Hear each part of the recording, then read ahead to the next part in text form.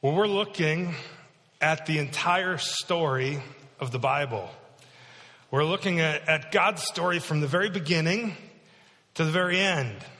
And what you're going to find out is that the beginning mirrors the end, or I should say the end mirrors the beginning.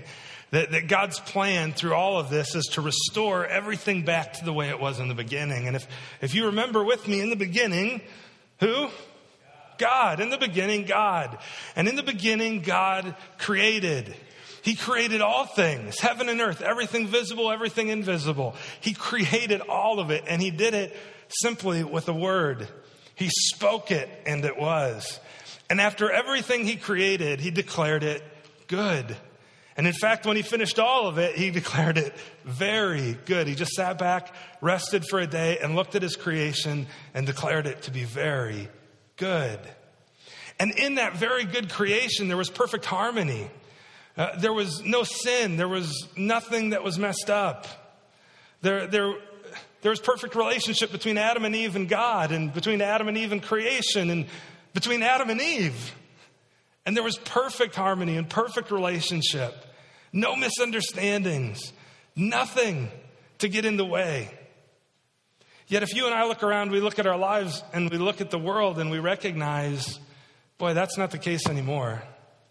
When I look around and I look at life, I recognize things that are really messed up. When I look at myself, I see things that are really messed up. And last week we saw that all of this was the result of our disobedience. Adam and Eve are presented, we're going to read it again this morning, but they're presented with a lie from the enemy.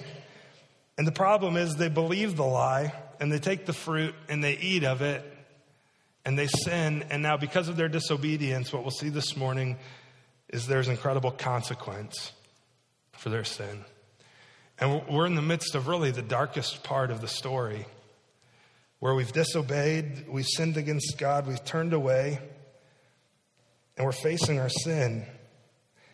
And today won't be a fun message, I'll just be honest with you. It'll be a hard one. It'll be hard to preach, it'll be hard to hear, but it's a needed one because it's true. And if you don't get this part of the story, you don't really understand the story, and you don't understand God's grace. The truth is there's consequences for our actions and for our sin. And today the story takes a dark turn as those consequences begin to hit home.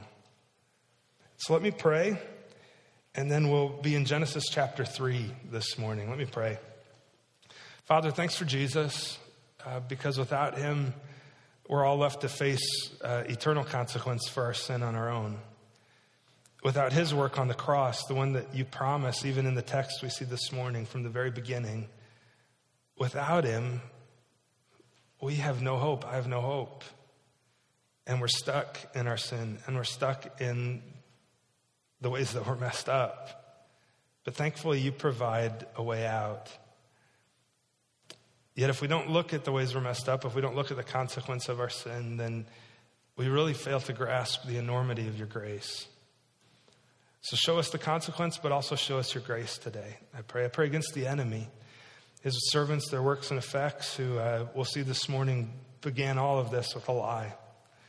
And help us instead not to believe his lies, but to believe the truth. He would love to accuse us and to tempt us and to draw us away from your grace. But instead, help us to acknowledge what's true, which is that your grace to us is unending. So teach us this morning, Father, and change us, I pray, in Jesus' name. Amen. Genesis chapter 3. By the way, if you're coming in a little late, we talked earlier, it's a little warm in here today, you know. And so we're working on it, just so you know, but maybe fan your neighbor if they fall asleep, elbow them. You know, if you need to spread out a little bit so you're not sticking to them, that's okay too. I'm going to be going to India next month, so maybe they're prepping me for the heat. It'll be good. Genesis chapter 3, though. Let's read. Now the serpent was more crafty than any other beast of the field that the Lord God had made. He said to the woman, "Did God actually say you shall not eat of any tree in the garden?" And the woman said to the serpent, "Well, we may eat of the fruit of the trees in the garden, but God said, you shall not eat of the fruit of the tree that's in the midst of the garden, neither shall you touch it, lest you die." But the serpent said to the woman, "You will not surely die. For God knows that when you eat of it, your eyes will be opened, and you'll be like God, knowing good and evil." So when the woman saw that the tree was good for food and that it was a delight to the eyes, and that the tree was to be desired to make one wise, she took of its fruit and ate. And she also gave some to her husband who was with her, and he ate. Then the eyes of both were opened, and they knew that they were naked. And they sewed fig leaves together and made themselves loincloths, and they heard the sound of the Lord God walking in the garden in the cool of the day. And the man and his wife hid themselves from the presence of the Lord God among the trees of the garden. But God called to the man and said to him, "Where are you? Where are you?" And he said, I heard the sound of you in the garden, and I was afraid because I was naked, and I hid myself. God said, "Who told you that you were naked? Have you eaten of the tree which I commanded you not to eat?" The man said, "The woman whom you gave to be with me, she gave me the fruit of the tree, and I ate." Then the Lord God said to the woman, "Well, what is this that you've done?" And the woman said, "The serpent deceived me." "It is the serpent deceived me, and I ate." The Lord God said to the serpent, "Because you've done this, cursed are you among all livestock and above all beasts of the field. And on your belly you shall go, and dust you shall eat all the days of your life. I'll put enmity between you and the woman, and between your offspring and her offspring. He shall bruise your head, you will bruise his heel." To the woman he said, "I'll surely multiply your pain in childbearing. In pain you shall bring forth children. Your desire will be for your husband, and he shall rule over you."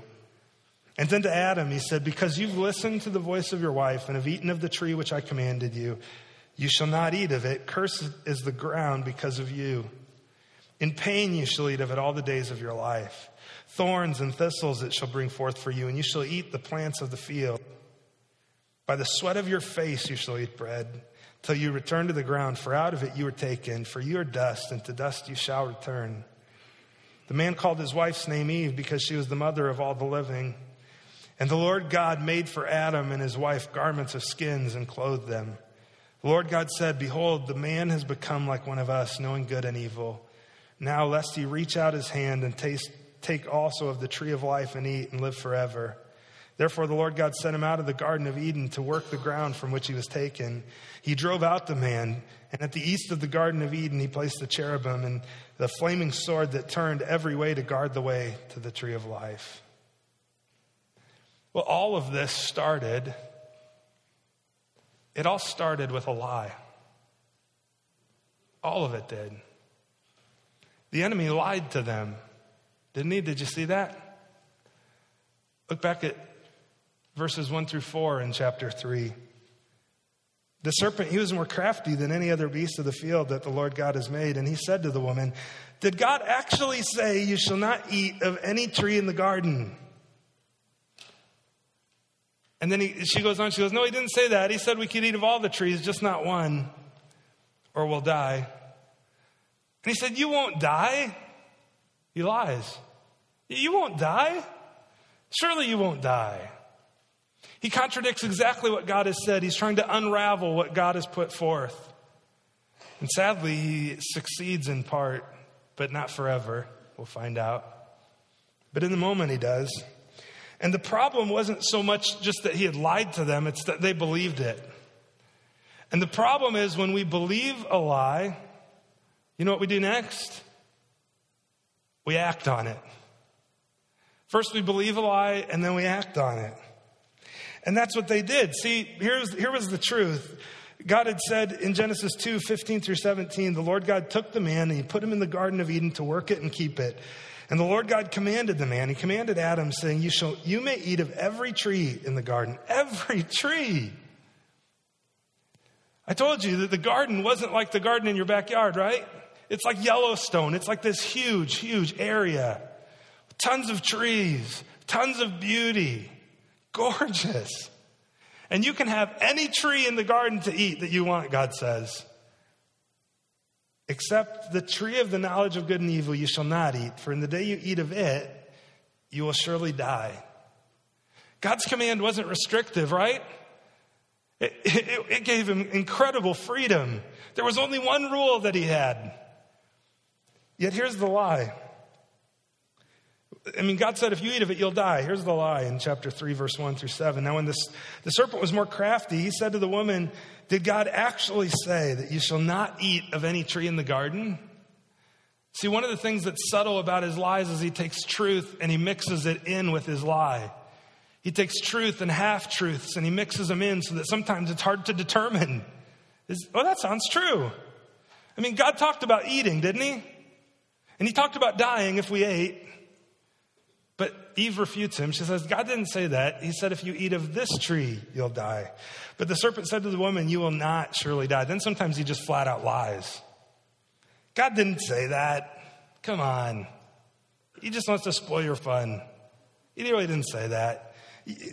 You know what? God knows when you eat of it, your eyes will be opened. And then you'll be like him. You'll know good and evil, the enemy says. He's subtle. He mixes some truth and half-truth in with the lie. And he does the same thing with us. Again, let's look at this. The true thing was God spoke to them about eating, right? Satan mentions that, but that's only partly true because his falsehood is you can't eat from any tree. But the truth is God said they could eat from any tree, just not one. And he also includes some truth in his lie. He said, did God say that you would die? It's true, but Satan says, no, you won't die. He flat out contradicts what's true. Then he says, you will surely not die. Your eyes will be opened. You'll be like God, implying that they're not like him already. Because in Genesis chapter 1, we find out they were actually created in his image, in his likeness. And because they were like him, they're supposed to live out of that identity. And he says, no, if you do this, then you'll be like God. Achieve your identity.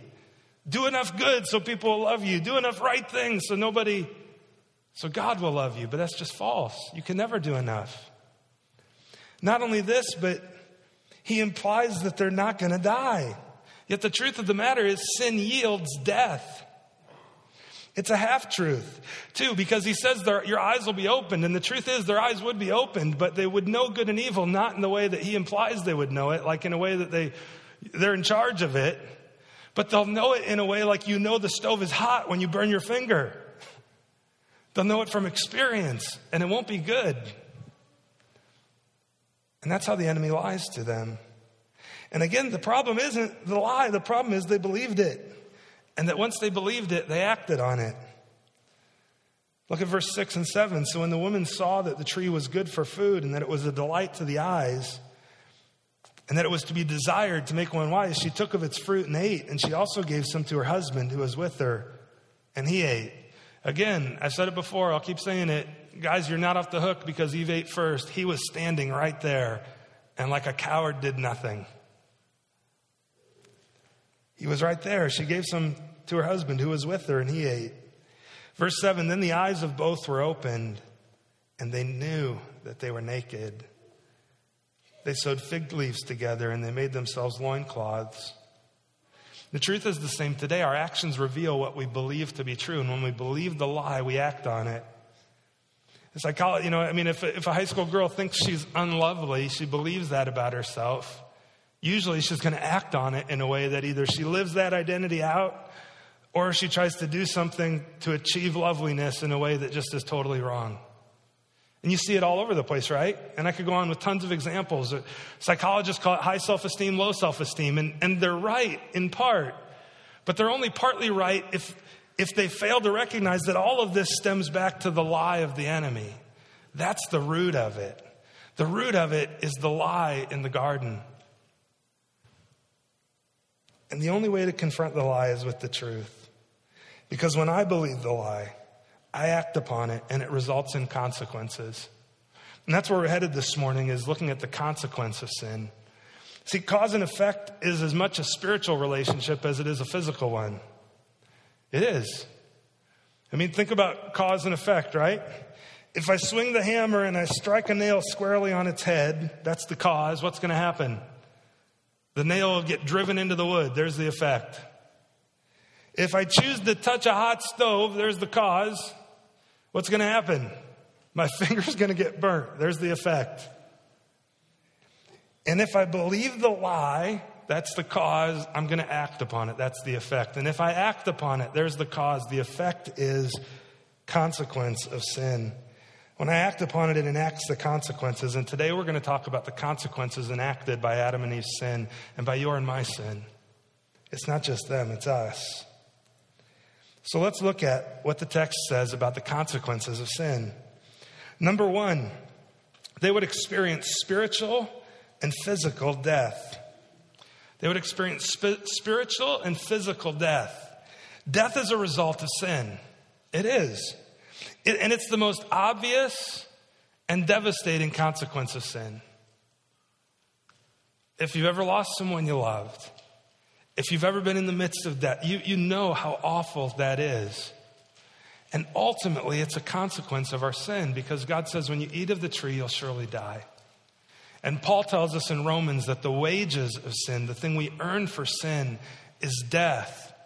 But note, there's two different types of death mentioned here. The first one, physical, which I'm talking about, or actually the second in our list, but it's the first one we experience here. God told Adam and Eve that they could eat of any tree in the garden, but if they ate of the tree of knowledge of good and evil in the midst, they would surely die. Well, look how Paul sums this up in Romans chapter 3.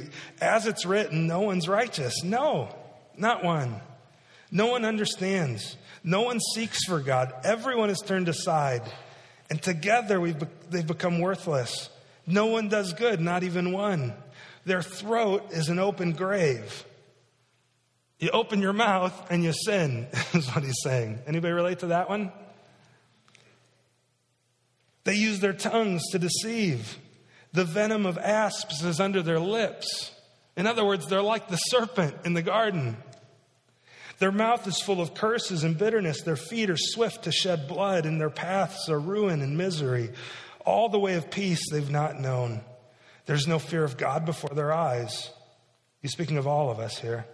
Now we know that whatever the law says, it speaks to those who are under the law, so that every mouth may be stopped and the whole world may be held accountable to God. Here's what he says in verse 20. For by works of the law, no human being will be justified in his sight, since through the law comes knowledge of sin. In other words, through your works, you'll never do enough good to be right with God. Never. I don't care how many times you help an old lady cross the street. I don't care how many times you give to the poor. I don't care how many times you tell your spouse you love them. You'll never do enough good to be right with God. Never. For by works of the law, no human being will be justified in his sight. But verse 21 of chapter 3 in Romans, but now the righteousness of God has been manifested apart from the law. Although the law and the prophets bear witness to it, they point to this manifestation. And the righteousness of God is through faith in Jesus Christ for all who believe. Do you want to be made right with God? That's what righteousness is. It's rightness. It's through faith in Jesus Christ for anyone who would believe. It has nothing to do with your actions. It has to do with your heart. Do you believe? Have you trusted him? For everyone has sinned and falls short of the glory of God. And all are justified in the same way, just like everybody sinned. Everyone is justified by his grace through redemption that's in Jesus Christ, whom God put forward as a propitiation by his blood. In other words, to take our wrath, and he's to be received by faith. The only way this is fixed is through faith. And the truth is, Paul says later in Romans chapter 6, but what fruit were you getting at the time from the things of which you're now ashamed? For the end of those things is death. He could have spoke that to Eve, couldn't he? Hey, Eve, hey, Adam, what fruit? That fruit you were grabbing off the tree? At the time, what fruit do you have now? You're ashamed of it, aren't you? And the truth is, the end of that fruit, picking that fruit, is death. But now, because of Jesus, you've been set free from sin. You've become slaves of God. The fruit you get leads to sanctification, and its end is eternal life. For the wages of sin is death, but the free gift of God is eternal life in Christ Jesus our Lord. The big consequence of Adam and Eve's sin is death. First, physical death, but there's also spiritual death that the Bible speaks of, which is just as awful, much more awful, quite frankly. The Bible speaks of two deaths, physical and spiritual.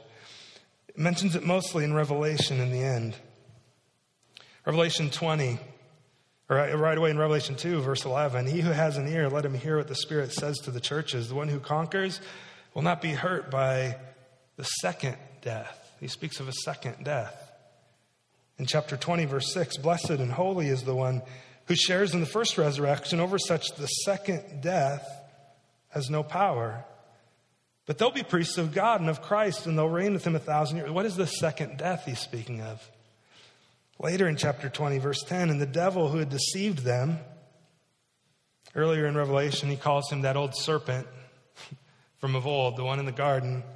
The devil who had deceived them, he was thrown into the lake of fire and sulfur, where the beast and the false prophet were, and they will be tormented day and night forever and ever. Hell is created ultimately for Satan. He's punished there first, and then we'll see anyone who fails to trust Jesus. And it's not a temporary thing. It's forever and ever. Verse 11 of chapter 20 in Revelation, then I saw a great white throne and him who is seated on it. From his presence, earth and sky fled away, and no place was found for them.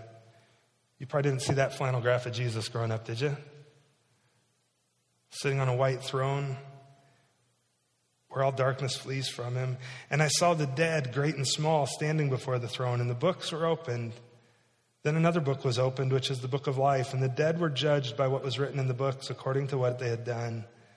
And the sea gave up the dead who were in it. Death and Hades gave up the dead who were in them, and they were judged, each one of them according to what they had done. Then death and Hades were thrown into the lake of fire. This is the second death, the lake of fire. The second death is eternity in hell. It's a spiritual death.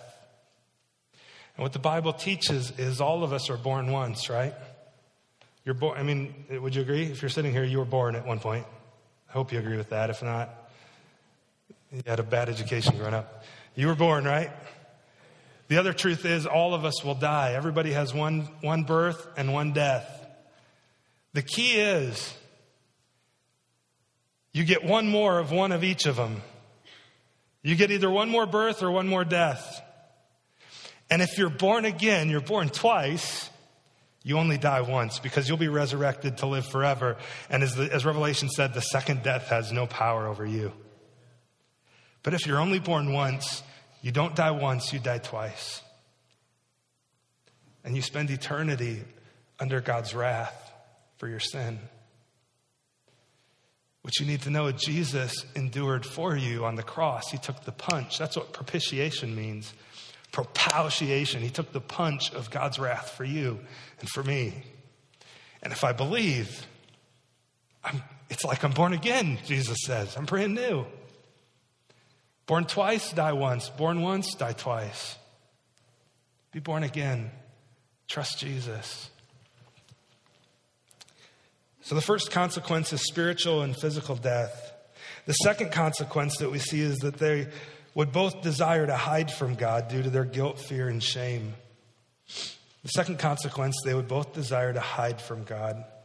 One of the things that we do in our sin, every one of us, is we hide. And ultimately we hide from God. Chapter 3, verses 7 and 8. Then the eyes of both were opened, and they knew that they were naked, and they sewed fig leaves together and made themselves loincloths.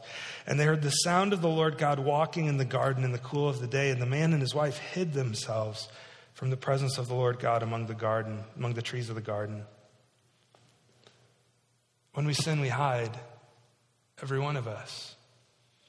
If you need an example, look at your kids, right? There's a story told. I read a story of a pastor this week. He was talking about his kids, and he has a little boy and a little girl, and the little boy is about 2 years old, and all of a sudden he heard crying. He just heard screaming coming from his room. So he went to find him, and when he got in there, he also found his 4-year-old daughter there. And he said, "What happened?" And she said, "He hit his head, Dad." And he looked, and he noticed a plastic bat laying on the ground. And he said, "Really? What did he hit his head on?" And she said, "The bat." He goes, "Really?" She goes, "Yeah, I was holding it." But it wasn't her fault. It was the bat. I mean, I can tell you the story of my nephew. We were up there last fall, and he got this bat at the Twins game, and he swung around and clocked himself in the head. The first thing he did was curse out the bat. But we do that. We hide from our responsibility, don't we? And we shift the blame onto something or someone else. And that's exactly what Adam and Eve did. In addition to hiding, they blame shift. See, the Lord called to the man and he said, "Where are you?" By the way, notice that. Notice that. We'll come back to it. God doesn't leave him in his sin. God had every right. He said, if you sin, you'll die. You'll surely die. And he could have left him where he was and said, I'm done. Fine. But he doesn't. What's he do? He initiates it. He comes looking for him. Don't miss that. God says, where are you? The man said, I heard the sound of you in the garden and I was afraid because I was naked and I hid myself. And he said, well, who told you were naked? Have you eaten of the tree which I commanded you not to eat? And you know what he does next? That woman you made, she gave me the fruit. It wasn't my fault. It wasn't my fault. It was her fault. He shifted the blame. He blamed it on the bat. I hit my head on the bat. I don't know what the bat was doing. The reason we make excuses because of sin is it's a way that we hide. And as we all know, excuses, they're like rear ends, right? We all have them and they usually stink. And excuses are worthless before God because we're all responsible for our sin. Every one of us are. Look at Adam and Eve's response. The man said, the woman whom you gave to be with me, she gave me the fruit of the tree, so I ate it. And look, the woman was the same. He goes to Eve. He says to the woman, what is it that you've done? And the woman said, well, the serpent deceived me, and I ate. And then God begins spelling out additional consequences. They hide in their guilt. They hide in their fear. They hide in their shame. He begins with Satan. He says, verse 14, the Lord God said to the serpent, because you've done this, cursed are you above all livestock and above all beasts of the field. On your belly you will go. And dust you shall eat all the days of your life. I'll put enmity between you and the woman. Ladies, you afraid of snakes? There you go. And there's more to it than that, though. He's speaking ultimately of between him and Israel and between God's plan to send a Savior. Between your offspring, in other words, and her offspring. He'll bruise your head. In other words, he'll give the defining blow, but you'll only bruise his heel. That's the first promise God makes, that I'm going to fix this. Theologically, that verse 3:15 is called the proto-evangelium, which just means first gospel. Right away, immediately, God promises, hey, I'm going to fix this. And after Satan, then God turns to Eve. So our third consequence we see, Eve gets addressed by God, and we find out that Eve would experience pain in her childbearing to birth her family. One consequence of sin for Eve is pain in childbearing. Ladies, is it painful? Don't tell my wife. But actually, we were talking the other day, and Hannah said, man, I'm hurting in parts I didn't know I had. That's a consequence of the fall, isn't it? Joking around, but it's true. It's true. It's because of sin. To the woman, he said, I'll surely multiply your pain in childbearing, and in pain you shall bring forth children. Your desire shall be for your husband, and he shall rule over you. That's another one we're going to see here in a moment. But then he moves on to Adam, and he dishes out pain in another type of labor for Adam. Number 4, Adam would experience pain in his physical labor to sustain his family. He had labor before this. He had to do physical labor before this. But before this, there was no pain in it.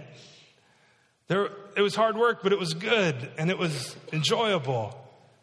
And when he planted a seed, it grew. And no weeds choked it out. He said to Adam, verse 17, because you've listened to the voice of your wife and have eaten of the tree which I commanded you, you shall not eat of it.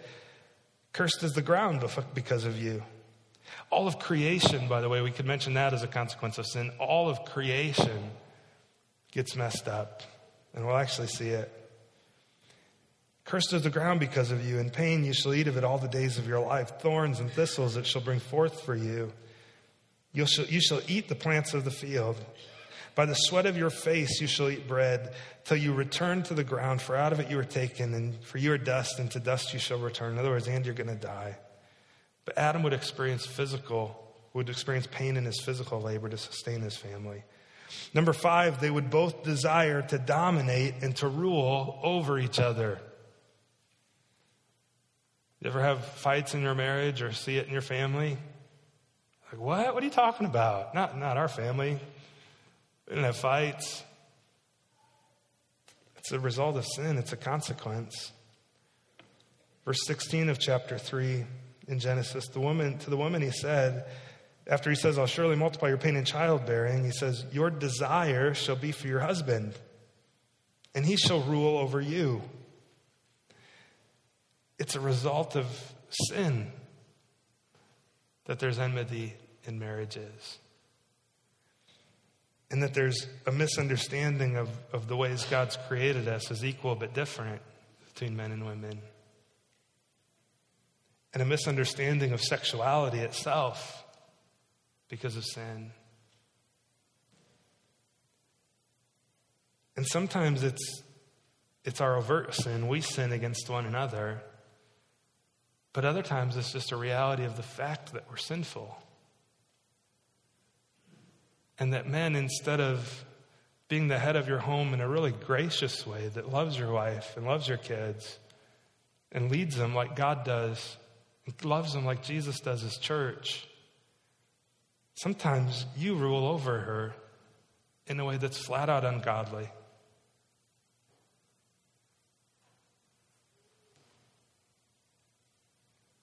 And ladies, your desire shall be for your husband. In other words, to be over him. Sometimes, instead of a desire to serve and to love and to care the way God's put it in your heart to do, there's a desire that springs up to be in charge. Not to work together with your husband, but to rule over him, to have desire over him. And that's just as wrong. The truth is, God made us different, and he made us equal. He made us different so that in relationship we'd love one another equally and work together. And that the man, by having greater responsibility, isn't to lord it over his wife, but he's to be her servant, just like Jesus is the servant of the church. But when that fails, it's a result of our sin, and it goes back to the very beginning. The next thing God does, number 6, is they were both cast out of the garden. After dealing with the consequences for their sin and addressing each one, God throws them out of paradise. And they're cast out. Look at verse 23 and 24. Therefore the Lord God sent him out from the Garden of Eden to work the ground from which he was taken. He drove out the man, and at the east of the Garden of Eden he placed the cherubim and a flaming sword that turned every way to guard the way to the tree of life. We taught through this in my class that I've been teaching at Grace. One of the questions was, why does God guard them from going back in to eat of the tree of life? Like, what's that about? And I think part of it, I don't understand it completely, but if you wonder that, I think part of it is that if they had eaten from the tree of the life in their sinful state, maybe there's a sense where they would have been cursed to live that way forever in their sin and not be redeemed. Yet God had bigger plans. He had plans to fix it. So he couldn't allow that to happen. And finally, number 7, it's not just Adam and Eve, it's all of creation. Creation was now subject to brokenness, decay, and ruin.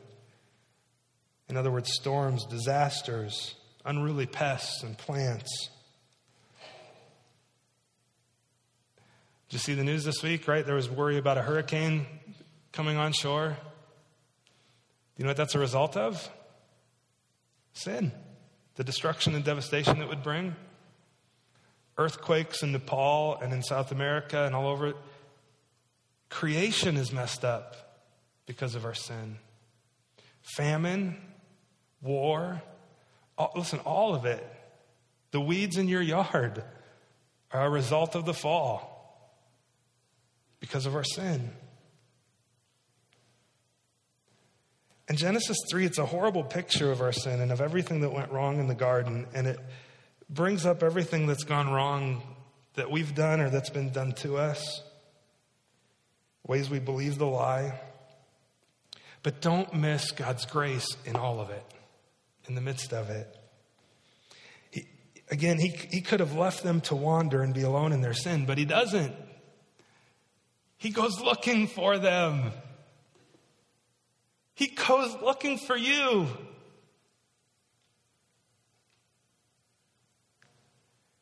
Jesus tells about it in a parable. He says, who among you, if he lost one sheep, wouldn't leave the shepherd, he wouldn't leave the 99 to go after the one?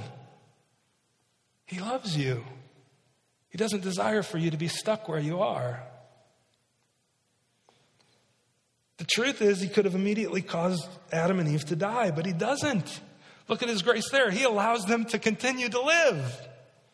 The wages of sin is death. He could have struck them dead right there. And he could strike each of us dead immediately when we sin. There'd be nothing wrong with him doing that. It'd be perfectly just. But in his grace, he delays that.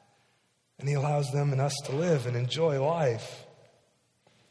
The truth is, he could have left them alone and isolated in their sin and shame, but he doesn't. He makes clothes for them. Did you see that? He made them clothes. He could have said, you're naked, deal with it, figure it out. It's your fault. You screwed it up. But what's he do? He looks for them and he clothes them. The truth is, he could have immediately given up on them, but he doesn't. Instead, he immediately promises a fix. He promises, you'll bruise his heel, but he will crush your head, and the Savior will come. And the rest of the story, then, is moving us forward to learn about who this Savior is. And the plot through the rest of the story is how God will fix this. Notice what I said, how God will fix this. Not you, not me, but Jesus. Your only hope, my only hope is Jesus Christ. And the ending of the story is how God restores everything back to that perfect harmony in the beginning. As we wrap up, two thoughts for you to think about as we wrap up. Well, first, let me share a story. There's a woman, her name is Tara, and she does not have a good sense of direction. As a matter of fact, she self-described herself as a dip, a directionally impaired person. One evening, she had plans to go to a friend's house for a visit, and she had actually been there many times before, but this time she's starting from a different place, so she plugs the address into her GPS. And she gets a call from her friend just as a courtesy to remind her, hey, we're going to get together in an hour, right? Yeah. So she plugs it in, hops in her car, and takes off. Well, the 15 to 20 minute drive, an hour later, they're like, what's going on? Where is she? They got a little worried, so they called her back. And when she answered the phone, she was in tears, and they said, Tara, where are you? What's wrong? I just passed a sign that said Kokomo, which was an hour in the wrong direction. She had plugged the direction into her GPS wrong and followed it. And she believed she was going somewhere that she wasn't. And she ended up in an awful place because of the wrong choice she had made in plugging it in. And the truth is, we're faced with choices. And they go like this. If I choose to sin, really, I choose to suffer. When I choose to sin, I choose to suffer. When God says don't, he's saying don't hurt yourself. When mom says don't touch the stove, she means don't burn your hand. When you choose to sin, you choose to suffer. When I choose to sin, I choose to suffer. But the flip is true as well. When I choose to obey Jesus, I choose to obtain joy. When I choose to obey Jesus, I choose to obtain joy. So I have a choice. I can either choose to sin or I can choose to obey. I can choose to suffer or I can choose to obtain joy. See, here's how Jesus says it. If you doubt me, Jesus says, as the Father has loved me, so I've loved you. Abide in my love. If you keep my commandments, you'll abide in my love, just as I've kept my Father's commandments and abide in his love. These things I've spoken to you. In other words, to keep my commandments so that my joy may be in you and that your joy may be full. And some of us, maybe you look at your life and you go, I've made choices that have led to consequences that are really hard. And any of us could tell those stories. But you need to know you also still have a choice. You're still breathing to make new choices. I'll leave you with this story. You ever heard of a guy named Alfred Nobel, or Nobel, I should say? You ever heard of him? I bet you have and you don't know it. In 1867, Swedish chemist Alfred Nobel invented a new high explosive, which he named dynamite. He was convinced that his invention would make war too horrible to ever happen again. However, he quickly discovered there was no shortage of buyers for his new explosive. He made a huge fortune from its sales, yet he was horrified with the suffering and misery it caused in wars and conflicts. But what was he to do? Well, toward the end of the 19th century, he woke up one morning to read his own obituary in the local paper. How would you feel? You get the paper off the porch and your obituary is written in it. Except here's what his obituary said. Alfred Nobel, the inventor of dynamite, who died yesterday, devised a way for more people to be killed in a war than ever before. He died a very rich man. Well, actually, it was Alfred's brother who had died. Not Alfred, but the newspaper reporter confused it.